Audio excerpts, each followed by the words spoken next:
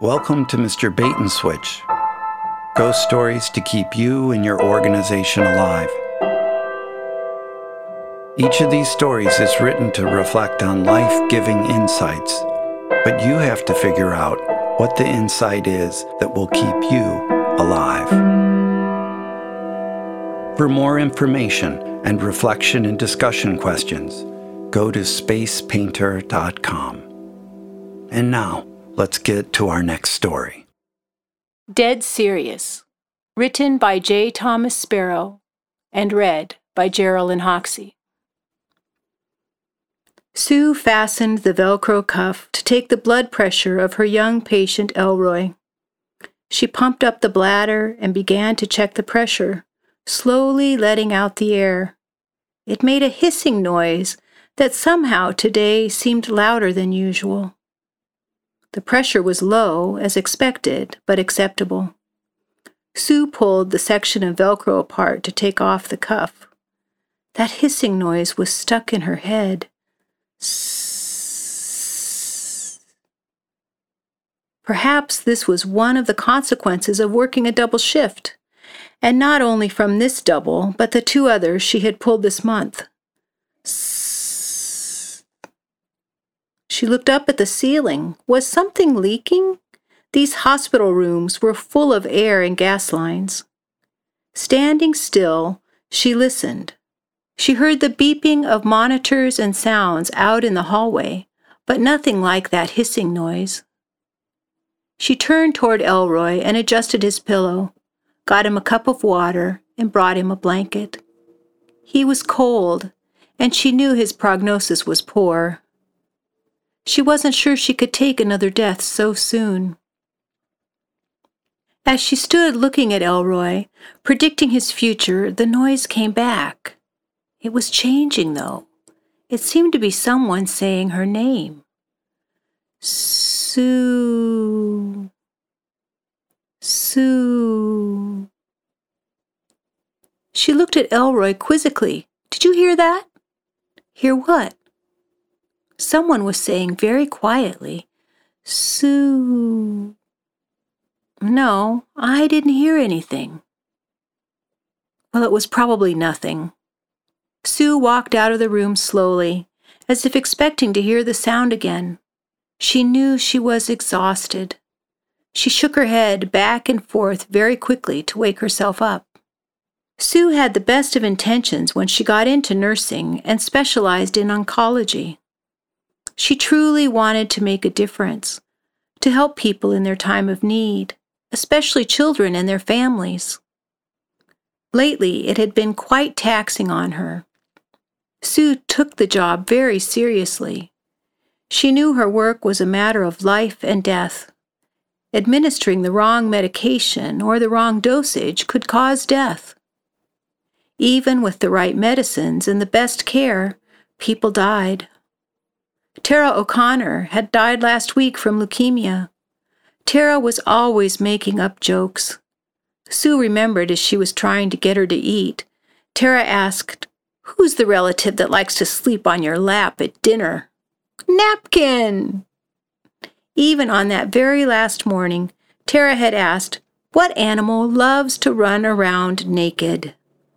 Tara didn't give Sue a chance to answer. "The bear!"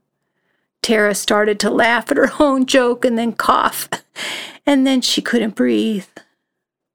She died shortly afterwards. Sue had felt responsible. She knew that was irrational, but she still felt it. She didn't have the right words to calm Tara down, to keep her breathing. And there were others, lots of others in her career. LaShonda, Brett, Margaret, Jen, Allison, Winter, and Patrick were in the last 4 years. In that hallway, working on her computer, she felt like she didn't know how to do her job anymore. An hour later, as she was entering more patient data, the voice returned with the click of her keyboard. Sue, Sue, Sue. Suicide. Sue swallowed hard. She looked around. She tapped her ear with the palm of her hand. She had thought about suicide before, but not recently, not since her ugly divorce and losing 2 beautiful patients in the same month. A veteran nurse of nearly 20 years, she needed to focus. It was her job, she reminded herself, to pay attention to every detail. She couldn't be thinking about one thing while doing another. As Sue spent time in her 3 rooms, talking to each of her patients, trying to make them comfortable, there was a little buzz like a mosquito that wouldn't leave her alone, and the noise it made was suicide. She heard it when she turned on the faucet to draw water. She heard it when Elroy sipped on his straw. She heard it as the door swung shut. Back in the hall, she thought about Tara's death. Tara didn't seem to care about instructions. She didn't seem to take anything seriously. Sue had never been able to get through to her, to get her to sit still, to get her to be quiet, to get her to just read a book. Tara had asked, "Why do monkeys like bananas more than books? Bananas are more appealing." At home that night, Sue fell asleep quickly, but awoke about 2 a.m. She went to the toilet and then got back into bed. In the dim glow of the city lights coming through her bedroom shades, she put her night mask on, closed her eyes, and lay upon her back. A moment later, she turned to her side. A couple minutes later, she turned to her other side. Her mind was whirling. She felt her life was a train wreck. She never talked to her irresponsible sister. She had divorced her irresponsible husband. Her track record with cancer patients felt pathetic. She began to cry. She pulled up her eye mask. The message from earlier in the day came back in her memory. Suicide. The next morning at work, she was dispensing a cup of coffee in the break room when the voice started up again as the coffee steamed and hissed into her cup. Suicide. With both hands, she wiped her brow and cheeks. She puckered her lips. She felt like she couldn't breathe. She managed to walk out of the room. As she stepped into the hallway, she smelled the disinfectant. A thought surfaced. Although the hospital tried hard to make the aroma of their cleaning products pleasant, if ingested in a large enough quantity, they would kill a human. She managed to force that thought out of her mind and take a long breath. She had serious work to do. Sue made her rounds and wrote her name on the whiteboard in each room. Later that day, she felt exhausted. Once again, she was taking Elroy's blood pressure. The hissing of the air coming out was transposed into one word being repeated over and over again. Suicide. Suicide. Suicide. Sue finished and slowly walked out of the room. Mindlessly, she found herself opening the door to the stairwell and walking up one flight of stairs after another. She made it to the roof and opened the gray metal door. She walked on to the patio of the roof. The door swung shut. In a kind of trance, she moved toward the ledge. She could easily climb over the solid glass fence that separated her from an 11-story fall. The roof air conditioning unit was whirring and creating a kind of hissing noise. All Sue could hear was, suicide. She covered her ears. Her emotion overcame her. It was her fault. All of it.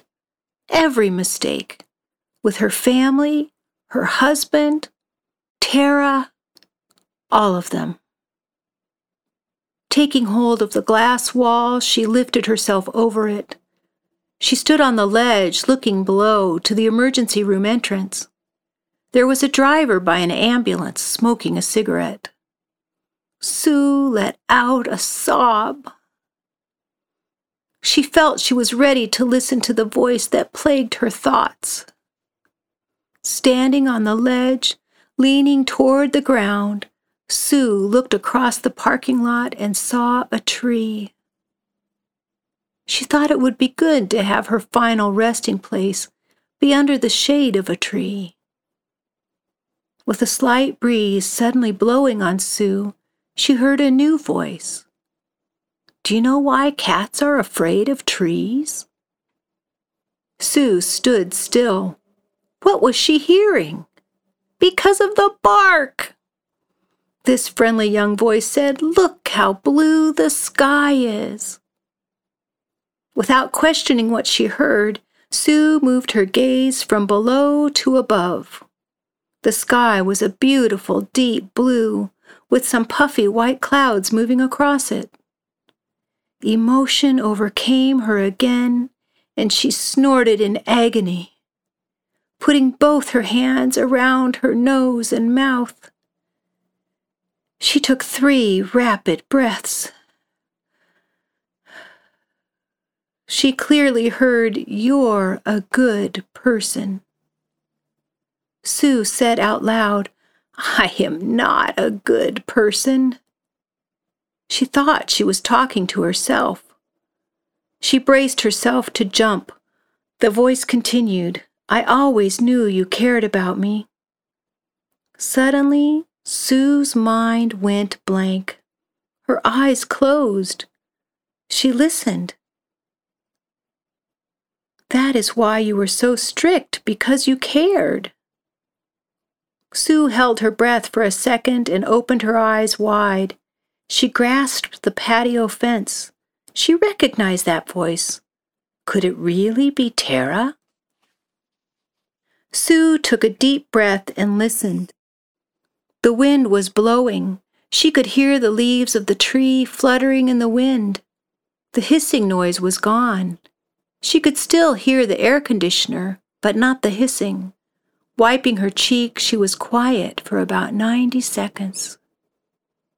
She was looking at the ambulance, the tree, the cars, the people walking. She climbed back over the glass barrier onto the patio. Sue walked over to a set of chairs and sat down.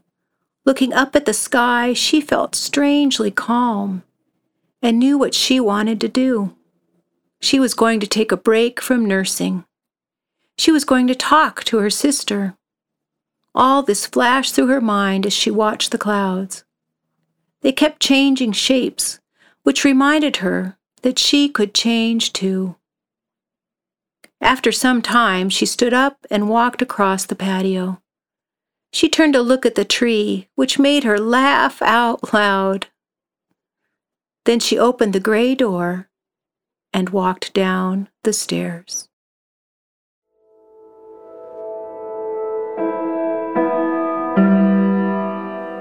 Thanks for listening to Mr. Bait and Switch, ghost stories to keep you and your organization alive. Remember, to see reflection and discussion questions, go to spacepainter.com. This podcast is brought to you by Resounding Source Audio.